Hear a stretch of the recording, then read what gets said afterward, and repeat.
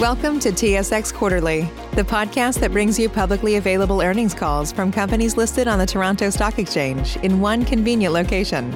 Gone are the days of looking through confusing websites. You'll find the important information right here. Enjoy the call.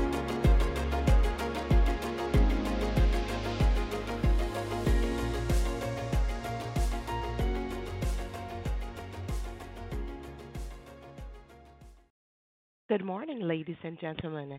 Thank you for standing by. Welcome to the AltaGas First Quarter 2021 Financial Results Conference Call. My name is Valerie, and I will be the operator for today's call. All lines have been placed on mute to prevent any background noise. If you have any difficulties hearing the conference, please press star then zero for operator assistance or at any time. After the speaker's remarks, there will be a question and answer session. As a reminder, this conference call is being broadcast live on the internet and recorded. I would now like to turn the conference call over to Adam McKnight, Director, Investor Relations. Please go ahead, Mr. McKnight. Thanks, Valerie. And good morning, everyone. Thank you for joining us today for AltaGas's First Quarter 2021 Financial Results Conference Call. Speaking on the call this morning will be Randy Crawford, President and Chief Executive Officer, and James Harbilas, Executive Vice President and Chief Financial Officer. Also joining us here this morning is Randy Toone, Executive Vice President and President of our Midstream business, Blue Jenkins, Executive Vice President and President of our Utilities business, and John Morrison, Senior Vice President, Investor Relations and Corporate Development. In addition to the first quarter press release, financial statements, and MD&A that were released earlier today, we've also published a first quarter earnings summary presentation. This presentation walks through the quarter and highlights some of the key variances and non-recurring items that we would assume will be helpful for the market to understand, and it is available on our website under Events and Presentations. As always, today's prepared remarks will be followed by an analyst question and answer period, and I'll remind everyone that we will be available after the call for any follow-up or detailed modeling questions that you might have. We'll proceed on the basis that everyone has taken the opportunity to review the press release and our first quarter results. As for the structure of the call, we'll start with Randy Crawford providing some comments on our first quarter financial performance, recent progress on our strategic priorities, and what you can expect on the road ahead for AltaGas. Followed by James Harbilas providing a more detailed walkthrough of our financial results, near-term outlook, and 2021 guidance. And then we'll leave plenty of time at the end of the call for Q&A. Before we begin, we'll also remind everyone that we will refer to forward-looking information on today's call. This information is subject to certain risks and uncertainties as outlined in the forward-looking information disclosure on slide 2 of our investor presentation, which can be found on our website and more fully within our public disclosure filings on both the SEDAR and EDGAR systems. And with that, I'll now turn the call over to Randy. Thank you, Adam, and good morning, everyone. As an organization, we have undergone significant changes over the past 2 years in terms of focus, process, and business optimization. And we believe the fruits of that labor were demonstrated in our operating results this quarter. Despite the ongoing effects of COVID-19 and the headwinds associated with the U.S. dollar exchange rate, we delivered a record quarter with strength across the platform and are well positioned to execute upon our durable 2021 and beyond growth prospects. Our global exports and midstream platform achieved record throughput and profits. Our utilities platform continued to profitably deploy capital, control costs, and improve returns. And our finance team continued to lower our debt costs, and we are well positioned to continue to reduce our leverage ratios over 2021. As a result of these factors, we grew normalized EPS by 63% year over year in the quarter. Excluding the profits from the U.S. transportation and storage business, run rate normalized EPS increased 35% year over year and aligns with AltaGas' focus on delivering durable and growing EPS and FFO per share that supports steady dividend growth and provides the opportunity for ongoing capital appreciation. Our utility segment continues to demonstrate ongoing resiliency and improved financial performance, where we continue to prioritize the health and safety of our employees, customers, and stakeholders. Excluding one-time items, our U.S. utility business delivered 11% year-over-year EBITDA growth in U.S. dollar terms, Through the combination of our judicious management of our cost, acute capital discipline, and profitable investments we are making to upgrade our infrastructure, we are driving both improved financial results and customer outcomes. The performance seen in the quarter continues to align with the strong long-term growth trajectory projections that we have shared with you in the past. Through the recently approved Maryland and D.C. rate cases that came into effect March 26th and April 1st, we continue to improve upon our ability to earn our allowed returns on the invested capital. The advancement of our network upgrade plans through the utilization of ARP programs continues across our jurisdictions. The investment of this incremental capital remains focused on reducing leaks, lower operating costs, and ensuring that we are well positioned to continue to deliver affordable, reliable, and lower carbon natural gas for our 1.7 million customers, while preserving the optionality of carbon-free solutions in the future. Based on the progress we have made this quarter, I remain confident that we will close the remaining 150 basis points of ROE gap through 2021, which will allow our shareholders to realize appropriate rates of return on their invested capital across our utilities in 2022 and beyond. We also realized robust performance across our recently expanded midstream operations. Excluding the larger-than-expected profits from the U.S. transportation and storage business in the quarter, AltaGas midstream platform continued to show strong growth, including a full quarter of consolidation of Petrogas to deliver more than 85% year-over-year EBITDA growth. The midstream business is currently firing on all cylinders, with solid volume growth realized across our integrated platform. We continue to see strong demand for Canadian LPGs in Asia, and activity and production volumes continue to increase around our Montney-focused platform in Northeast BC. We also are witnessing a strong rebound in production volumes in our non-Montney footprint. It's only been 4 months of combined operations since the acquisition and consolidation of Petrogas, but the strength and efficiency of the assets, combined with the increased scale and reach of the expanded platform and the bolstered expertise of the combined workforce, is exceeding our expectations. Given the headwinds of building new fossil fuel-related export assets in the U.S., we believe that our Ferndale facility is not only strategic, but extremely valuable. Ferndale's highly efficient operation and dual product optionality, located on the western U.S. coast, is difficult to replicate and creates a competitive advantage related to the delivery of cleanly burning LPGs to Asia. We are realizing the benefits of operating both export facilities through greater optionality and flexibility in terms of supply and logistics and the allocation of propane and butane between the two terminals, as well as the benefits associated with integrating Petrogas' other transportation and storage-related assets. During the quarter, we exported a record average of 85,000 barrels a day of propane and butane to premium markets in Asia, improving Canadian realized pricing as we continue to connect more Canadian production to global markets. Both export terminals are performing very well and in line with our strong expectations. Overall, our expanded midstream and energy platform provides us with great operational scale and commercial optionality, allowing us to provide better service and improved outcomes for our customers. Last Friday, we took another step forward in advancing our strategy to refocus the company on our two core businesses while continuing to strengthen and delever the platform and reduce the volatility of cash flow through the monetization of our U.S. transportation and storage business. We were excited about closing this transaction as it accelerates our timeline of getting to our target of being 5x net debt to normalized EBITDA, and it brings us closer to contemplating the journey that we have been on in the past 2 years. We're also fortunate in our timing to be able to sell the business after a strong financial contribution in the first quarter related to the weather-driven gas pricing volatility, to recognize an incremental source of funds that augment this deleveraging event. We are now positioned to reduce our net debt to normalized EBITDA ratio by up to 0.5x over the course of 2021 relative to the approximate 5.6 run rate level we exited 2020. And we remain focused on further de-risking the platform over the long term. We are proud of the fact that for 2 years running, we have delivered normalized EPS growth that has materially eclipsed all of our U.S. gas utility and Canadian midstream peers. Our stock performance has followed suit and eclipsed all of our U.S. utilities and Canadian midstream peers over this period. The strong performance we achieved in the first quarter provided the confidence to increase guidance that now, when using the midpoint for 2021, represent 22% year-over-year earnings per share growth. The progress made during the first quarter positions AltaGas to drive strong stakeholder outcomes in the year ahead and continue to build a platform that is focused on long-term sustainability.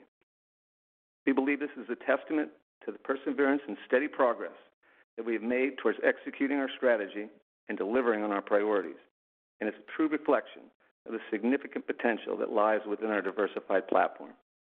As we continue to move towards a more decarbonized ecosystem, we believe natural gas to be a critical part as the transition fuel of the future. Our utilities network is comprised of critical infrastructure that enables us to deliver low-carbon natural gas today and provides a foundation for the delivery of carbon-free solutions in the years ahead, including renewable natural gas and hydrogen. We remain focused on executing upon our climate business plan and are confident that we will be very well positioned for the energy transition that is upon us. We are committed to exploring and defining the next steps to introduce renewable natural gas and hydrogen into our natural gas distribution system. There will be more information to come in the quarters ahead as we explore and position ourselves to execute on this promising opportunity.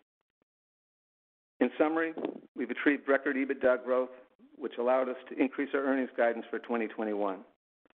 Successfully integrated the Petrogas acquisition to achieve outstanding year-over-year growth in the midstream business.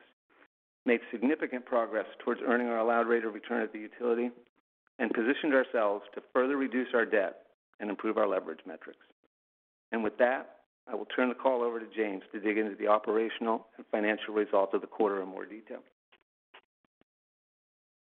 Thank you, Randy, and good morning, everyone. We are pleased to be here today to discuss our strong first quarter results, our increased 2021 guidance, and the monetization of our U.S. transportation and storage business that we announced last Friday.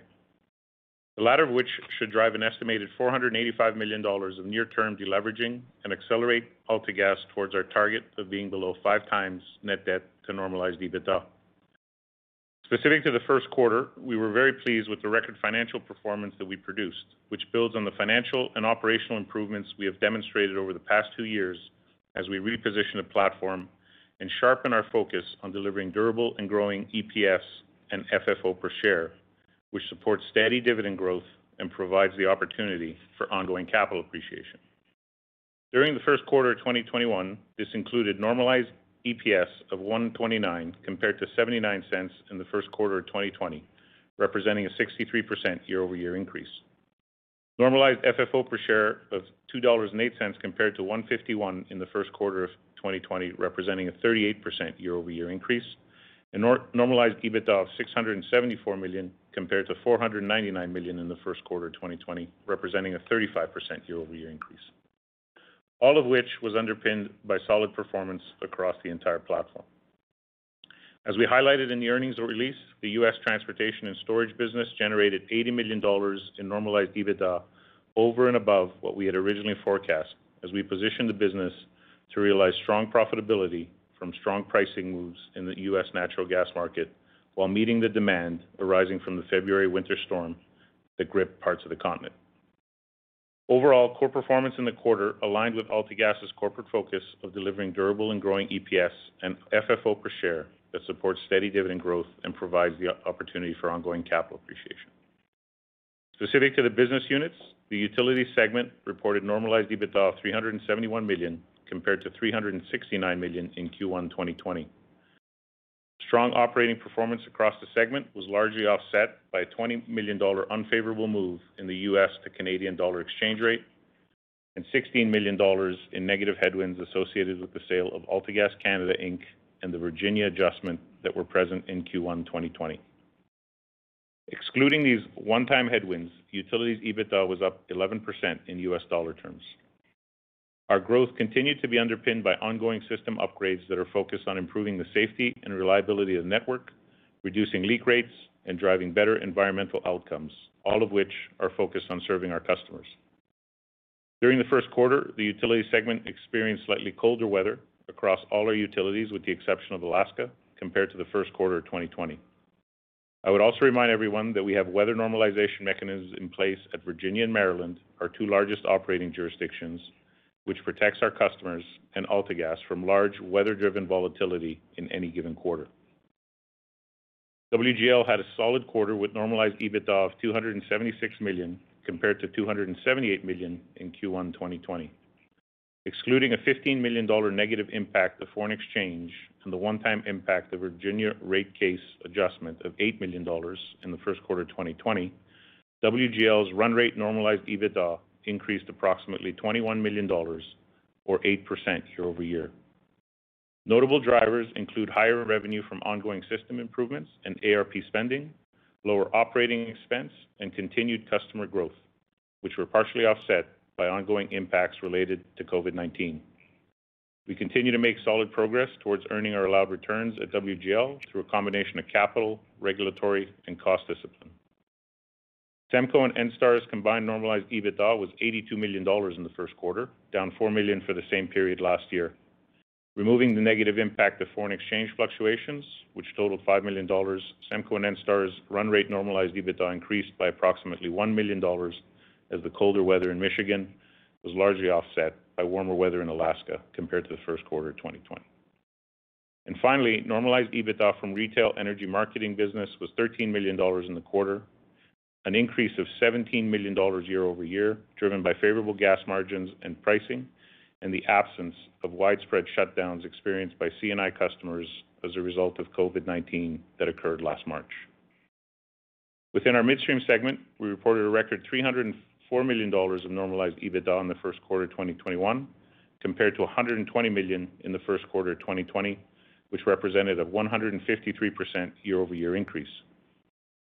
This included robust profits from the U.S. transportation and storage business, as well as strong performance across the Canadian midstream operations.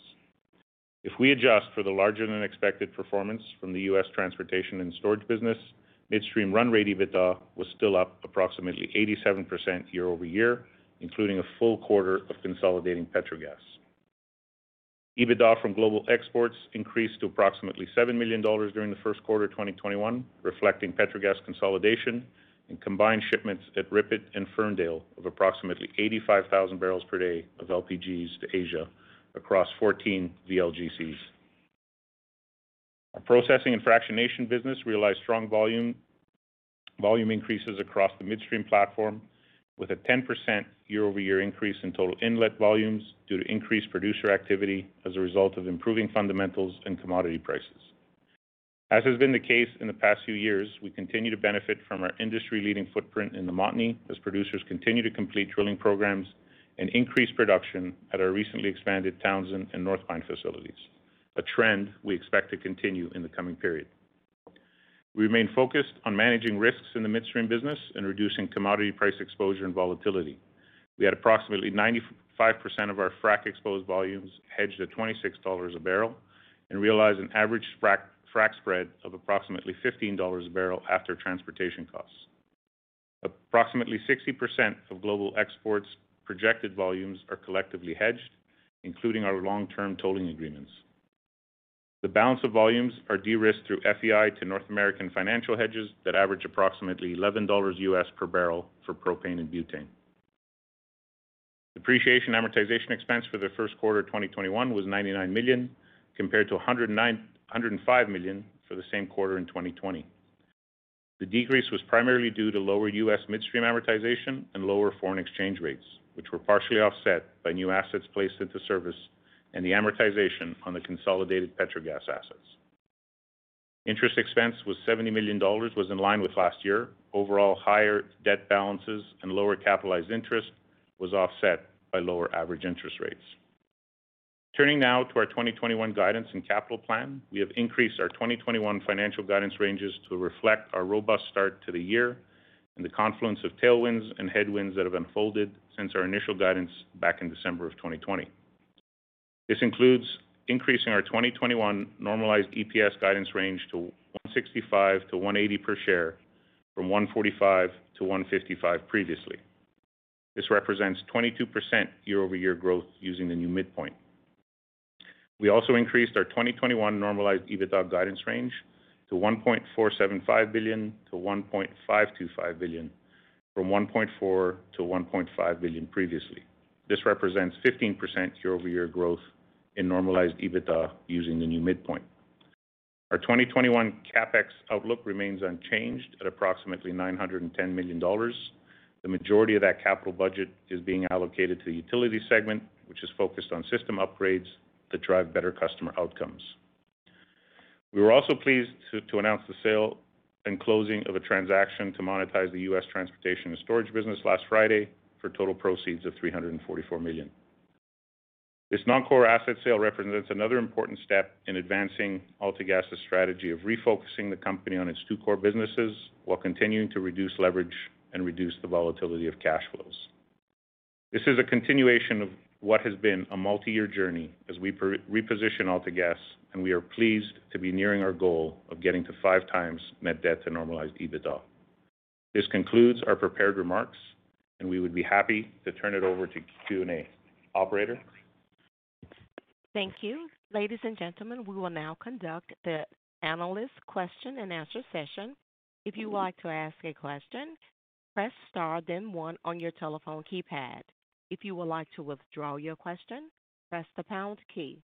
There will be a brief pause while we compile the Q&A roster.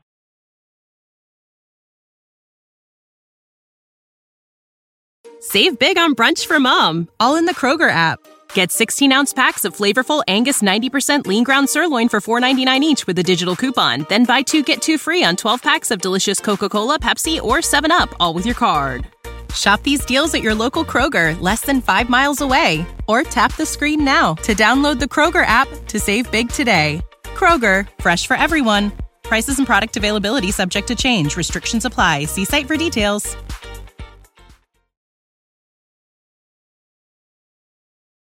And your first question will come from the line of Patrick Kenny of National Bank. Yeah, good morning.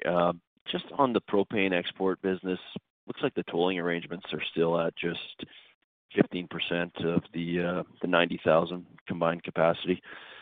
I thought it was closer to 20% previously, but I just wanted to confirm that there have been no incremental long-term commitments made, after the April 1st NGL supply recontracting season. And I guess if not, maybe an update on, how your discussions are progressing with some of your larger gas processing customers that, might be interested in locking in their export capacity on a long-term basis. Yep. Hey, good morning, Patrick. Thank you for the question. First of all, you're right. We're currently at 35% tolled at RIPET, and we are targeting higher percentages post the April. Conversations have been constructive, and we speak with them, regularly, to secure additional tolling volumes. I think just to give you more, back up on a longer term, you look at this and you said our capabilities and efficiencies that we've created of having these 2 West Coast export facilities have really put us in a position that producers, certainly can't ignore the value proposition that we're proving to them, and the recent strengthening in the fundamentals and improving commodity prices is really starting the conversation, and we're seeing increased interest by producers and aggregators who want to be participating in the upside. And quite frankly, some of the consolidation that's occurred as well with larger balance sheets and customers able to make longer-term commitments it makes us optimistic that we'll continue to strengthen our position there. But thank you, Patrick. Oh, that's great, Randy. And I know it's still early days in the nearby Watson Island terminal being online, but any comment on having to compete for volumes or contracts, or are you servicing completely different markets and we should not expect any near-term pressure on volumes or margins at RIPET or Ferndale? Yeah, we don't see that the startup of Watson Island is going to have any significant impact on our business. We believe that the Canadian propane market is going to continue to be oversupplied, and the Montney continues to see strong drilling activity and remains a top play in North America. Overall, though, when you think about our assets, intrinsically, the assets are great. It gives us a return on the investment that's outstanding, and the intrinsic value of the dislocation of values of propane, the ability to arb propane and butane, what that does is it provides us an incredible value that no one, including Watson, can replicate. And And so, we're not a one-trick pony. We've acquired these assets, and we can move far more propane than prior to the acquisition. And we also have the ability, as I said, when prices line up differently between the two products, to ship more butane and propane, or vice versa. So our position in the industry is leading. The two facilities with the optionality access the Asian markets, and we when we look out there, we don't see others that have that ability. So the overall Watson Island, smaller boats, different markets, and it essentially has some commercial challenges. Okay, that's great. Thanks for confirming that. And then just for James, maybe just with the improved visibility here towards reaching your sub 5 times leverage target, any update on your discussions with S&P regarding, moving to BBB mid rating, or is that still dependent on executing a sale of MVP? Hey, Patrick. No, it's a good question. I mean, at the end of the day, it would be fair to say that the sale of the U.S. transportation storage business is moving us a little faster than we had originally anticipated towards that 5 times net debt to EBITDA goal. We've just come through a ratings update and confirmation process with S&P late in 2020, and so far, and other rating agencies, and so far we're exceeding some of the forecasts that we've put in front of them. So I think that this is something we will discuss with them as we enter the ratings review cycle later this year. But if you look at the report, it would be a couple of years of us hitting FFO to debt targets that are in the 14 to 15% range that would trigger an upgrade. Okay, that's perfect. Thanks, guys. I'll leave it there. And the next question will come from the line of Ben Pham of BMO. Hi, thanks. Good morning. I had a couple of questions on the U.S. storage sale. I'm curious, you mentioned acceleration of debt reduction. Just curious about what you meant by that. Is it 6 months, 1 month, and any sense of when you think you can get to the 5 times target? Is it next year or the year afterwards, or something more medium term? James, you want to take that? Yeah, sure.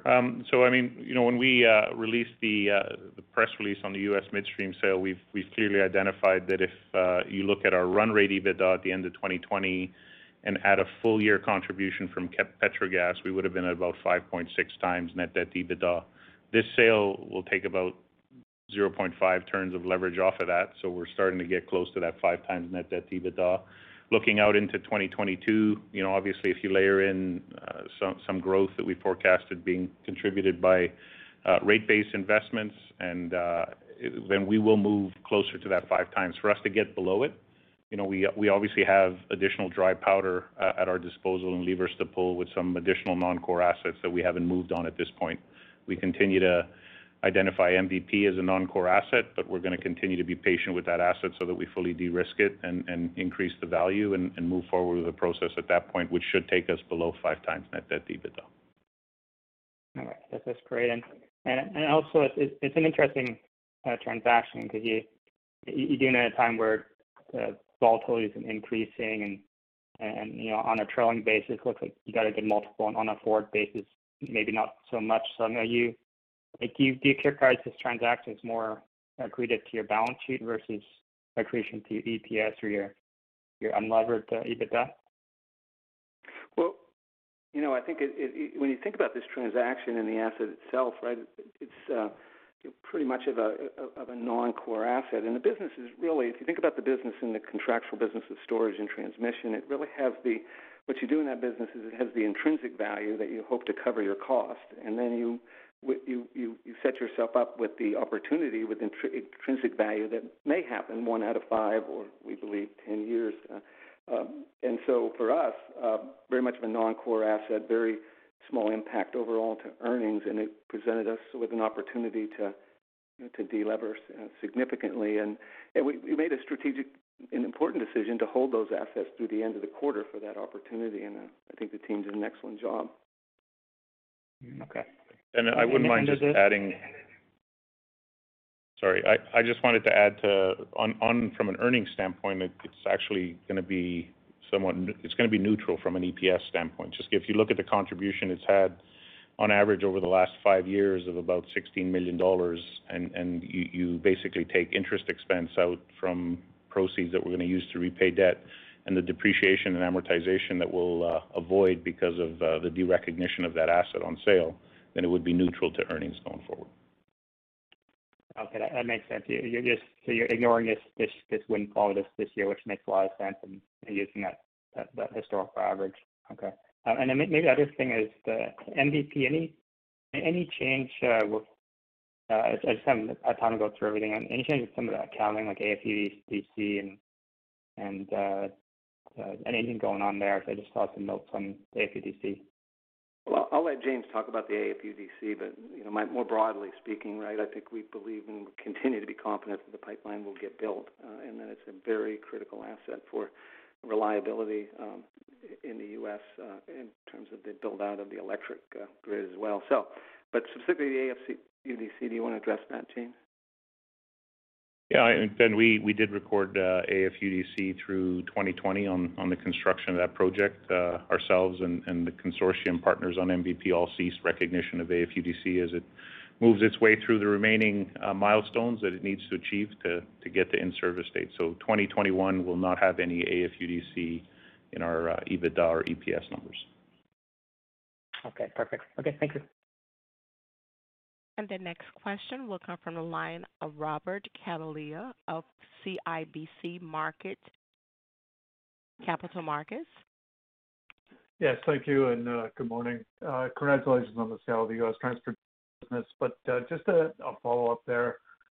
How do you look at how that impacts future asset sales? For example, just picking one at random, Blythe. Is it easier to just sell it and clean up the story, or do you now have the financial flexibility to hold out for top dollar? And, on a similar vein, we're seeing some very strong valuation on utility sales in the market. So is there any incentive to maybe look at non-core utilities as deleveraging candidates? Well, thank you, Robert. Thanks for the question. On the last half, sure, we're always looking at opportunities to look at our portfolio, and to the extent that we can't leverage and grow those assets, we would look at that. But more broadly, the deleveraging that we have done has been, I think, significant, and it's put us in a position where we can use our dry powder on some of these other non-core assets. So that's where we'll be. Certainly, as we did with our non-core transportation and storage assets, we'll be opportunistic. But we are in, I think, an excellent position to move forward to fund our growth plans and to continue to create shareholder value. So it hasn't really changed. It's just put us in even a better position going forward. Right. Okay, and so I wonder if you could comment on the outcome of the recent Maryland case. How you characterize that income? It looks like it was quite a bit short of the application, and so at the same time, you're still holding to your view of being able to achieve authorized returns. So could you just square that up for us, please?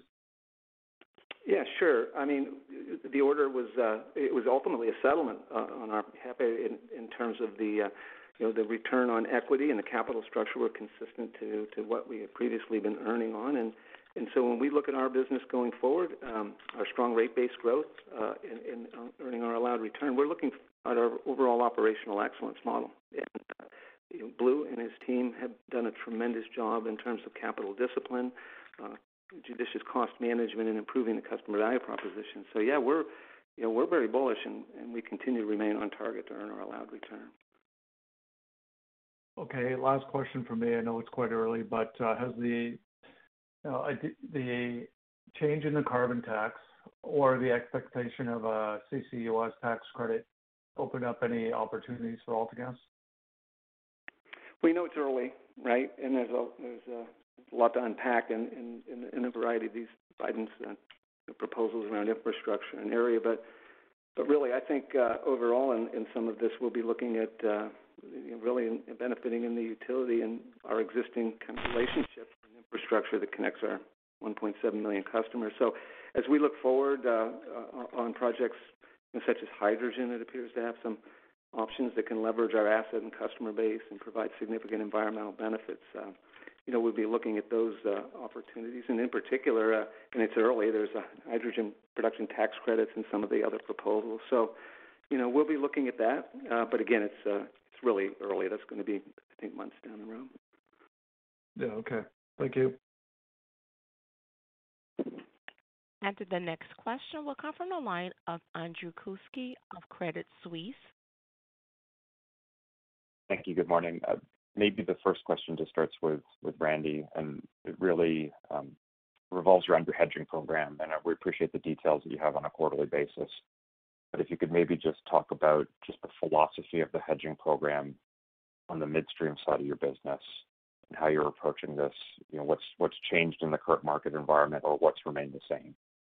Yeah. Hey, Andrew, thank you. Nice to talk to you. As James had mentioned, we have approximately 60% of the volumes locked in this year.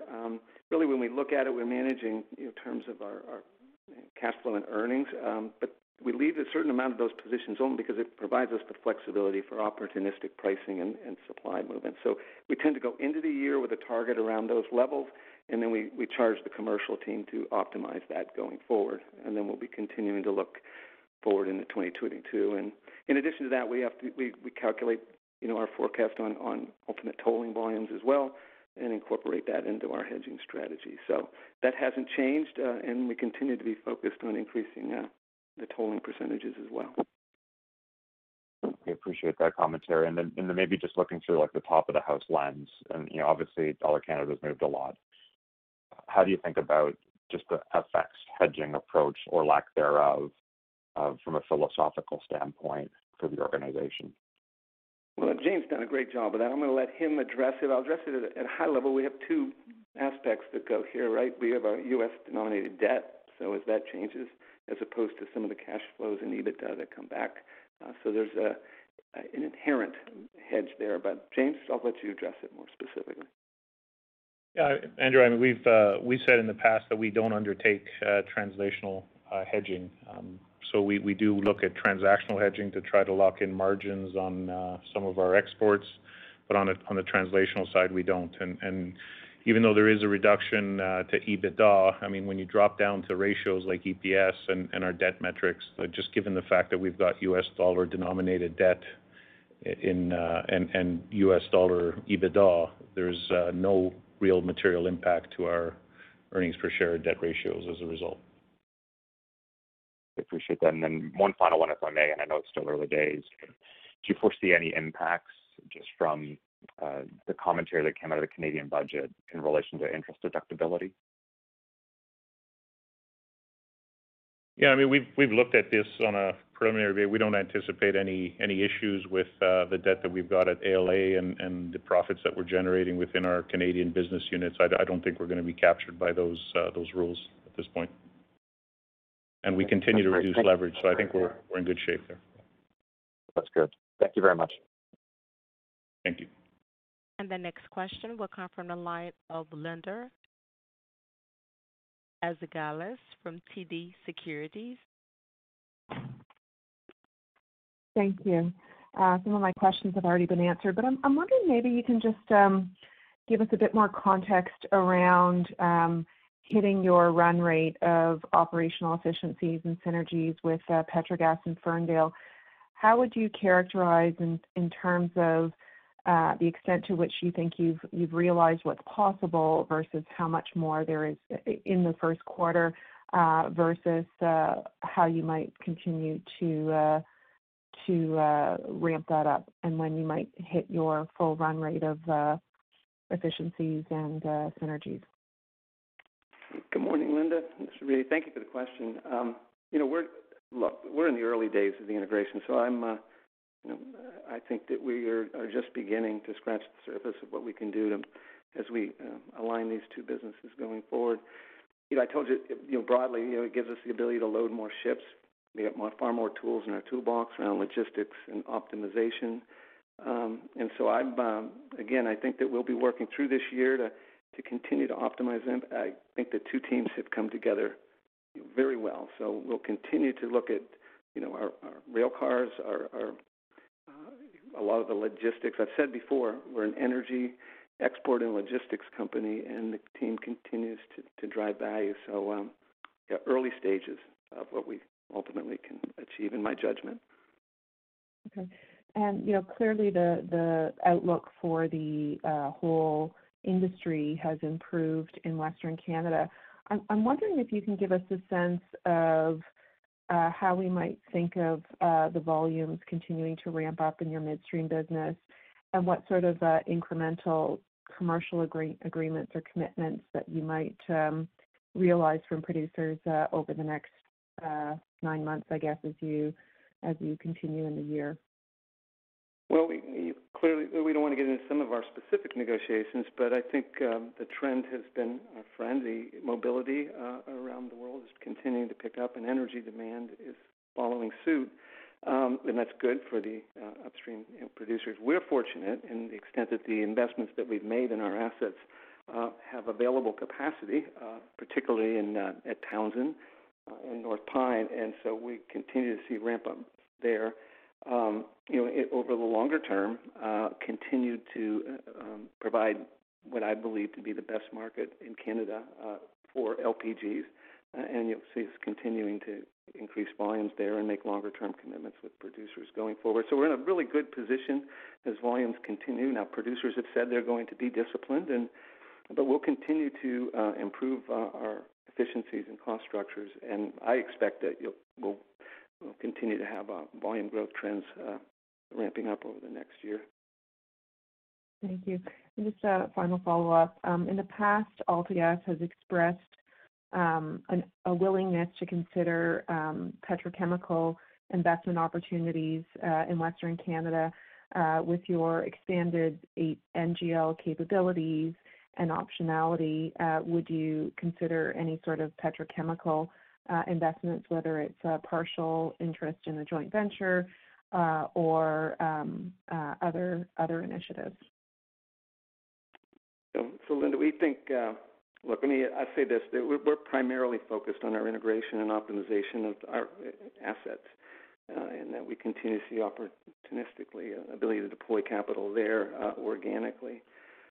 But, as we look forward, it's similar to what we did with Petrogas, to continue to leverage in our distinctive capability around our export capacities. We would really be looking more on organic growth, but overall, I think we're unique in providing both access to domestic markets as well as our export volume. So, again, I don't see us at this point moving in that direction, but clearly, I think our focus, and we believe to be the best market, is in Asia. Thank you. I'll jump back in the queue. And our next question will come from the line of Julian Dumoulin-Smith of Bank of America. Hi, good morning. It's Darius Losny on for Julian here. Just wanted to briefly have you walk through some of the moving parts of your higher EBITDA guidance for 21. Obviously, it seems like it's higher due to the strong performance in the U.S. midstream segment that you discussed, but maybe talk through some of the other moving pieces if you could, such as potentially synergies from Petrogas, FX outlook, and I assume the range is narrower because you have a better sense of your hedging program. But if you could talk to some of those moving pieces, please, that'd be great. Good question. I'm going to let James get into some. I'll just make a broad comment that we feel that we could be, again, above the midpoint if the Cal 21 stays strong and that it moves beyond that. But there's a variety of give and takes in that, and I'll let James walk you through some of those particulars. James? Yeah. So when we look back to where some of the factors were that we put into our guidance in December of 2020, some of the tailwinds that we're seeing right now that contributed to us moving up is obviously the contribution from the U.S. storage and midstream business, but we've also seen stronger frac spreads, and we've been able to lock in the majority of those. We're 95% hedged on frac spreads. We've seen higher volumes at our extraction facilities as well than what we had factored in, and obviously higher export volumes in our global export facilities. And Randy touched on it. Stronger NGL pricing on C4s is something that we've factored into some of our upside as well. And then on the headwind side, you touched on the one that's the most material. It's FX. If you look at a full year impact to FX, it's about $45 million, just given where the FX rate is right now relative to where it was when we set that guidance. So those are some of the factors, the puts and takes that went into us tightening the range and moving the midpoint up by $50 million. Okay, excellent. Thank you. One more, if I could.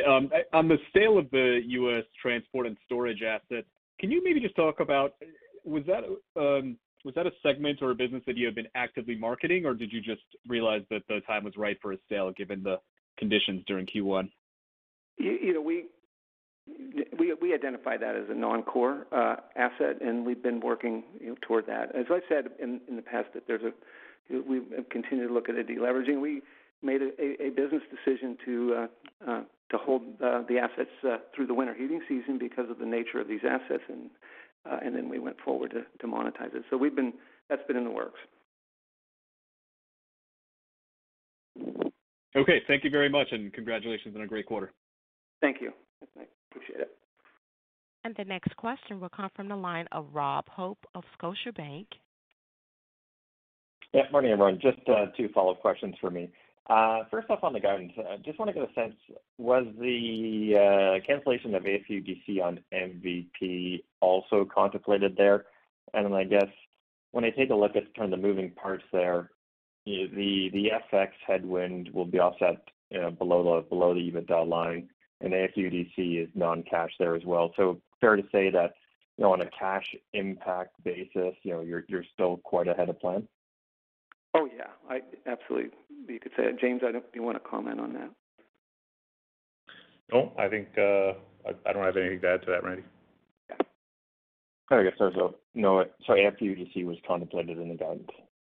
Originally it was, yes, but obviously as we got to year-end reporting and some of the impairments that took place in the consortium, partners decided not to recognize any more AFUDC. That became a headwind to EBITDA.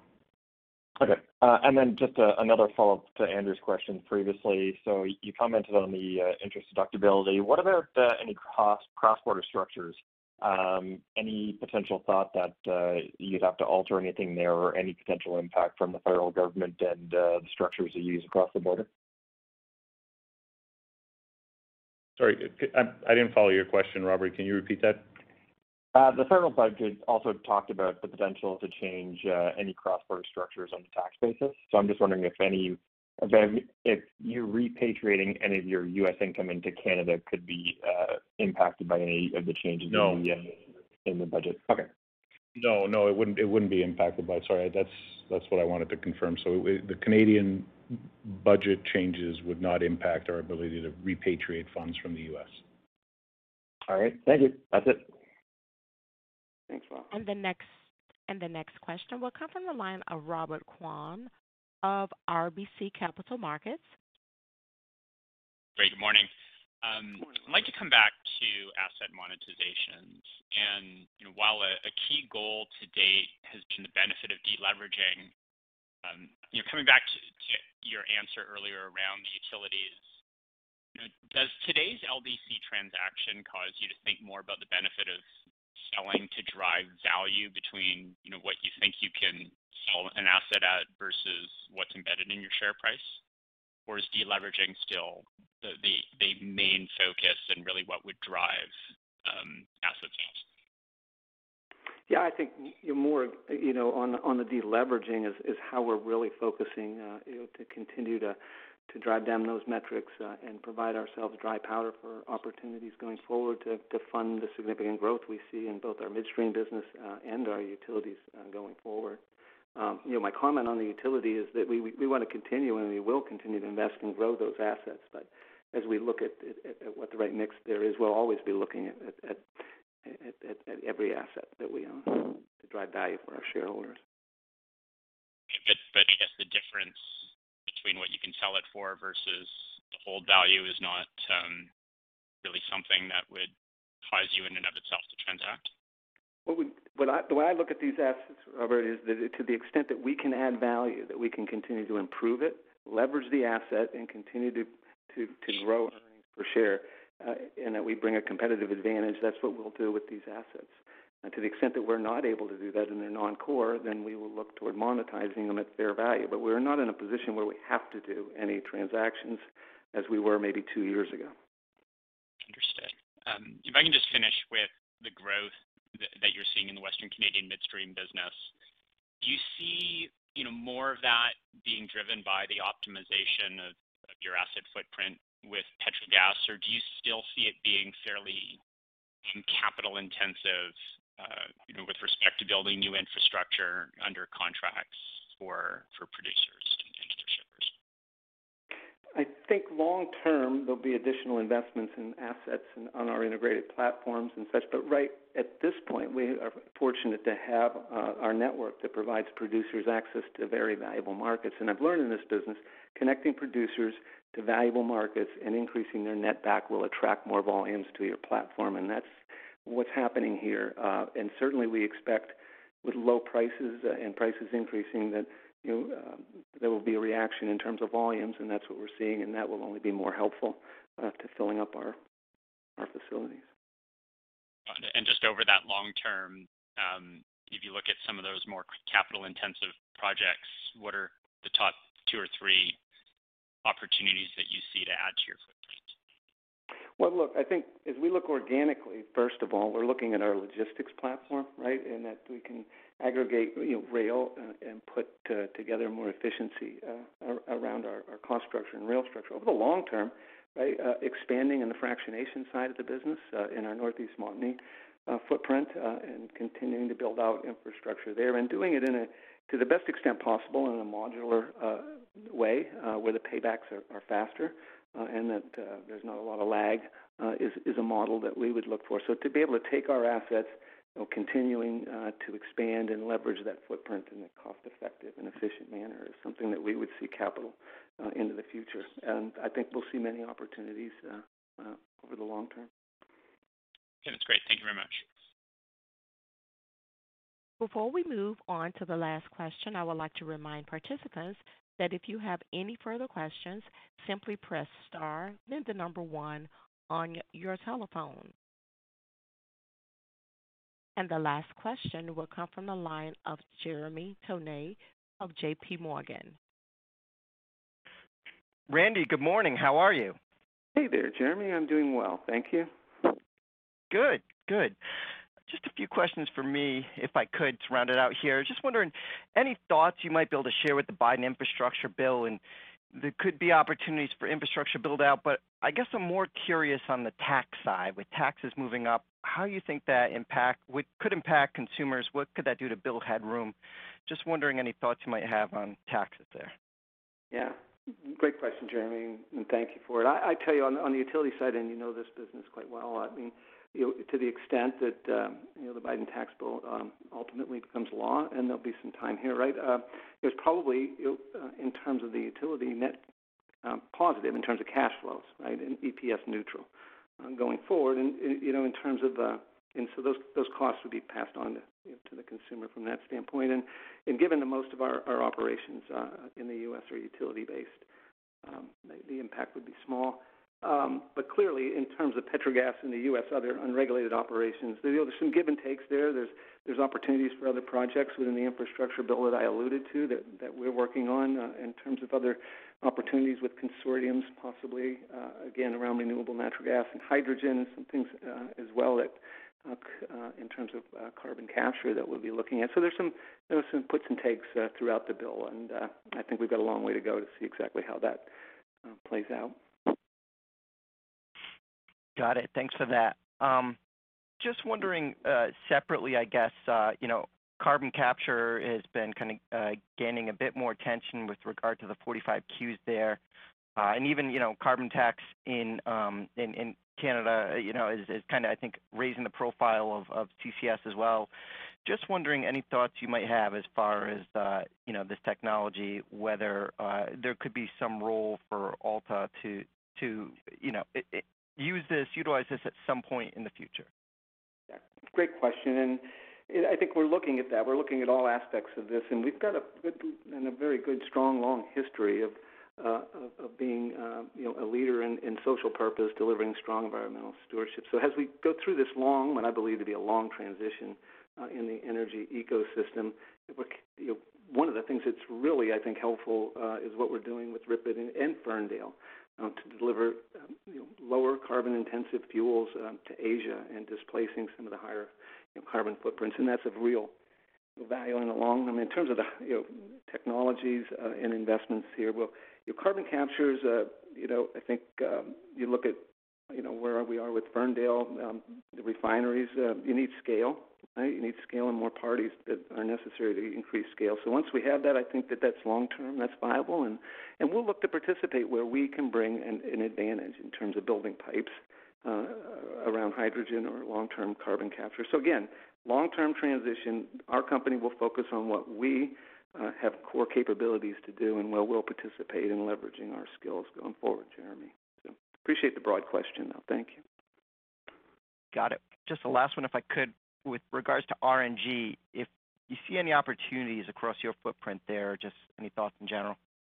Yeah, a few. Again, it's different in each one of our different jurisdictions. I think that we see a couple of things around our territory. I know Blue's on the call. Blue, did you want to add any comment on that respect? Yeah, I think from a macro perspective, Randy, you're spot on. So it varies across our jurisdictions. We, of course, when we think about RNG, we're looking much more broadly than perhaps just the traditional dairy farms or chicken farms based on where we operate. So we are active in dialogues and discussions, and you should expect to see some activity from us in that space as we move forward. Got it. I'll leave it there. Thanks so much. Thank you, Jeremy.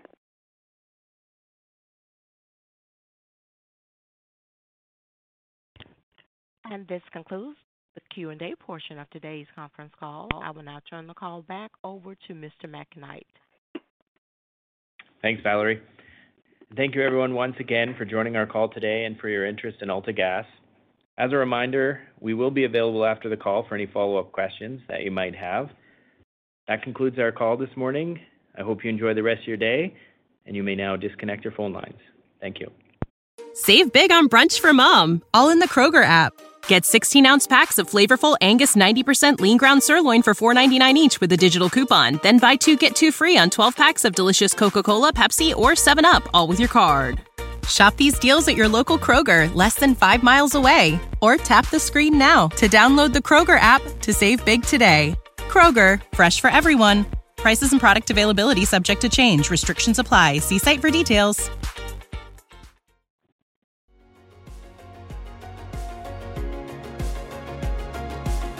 Thank you for listening to TSX Quarterly. If you enjoyed the cast, remember to leave a good rating. And remember, for any additional inquiries, please consult the company's investor relations section on their website.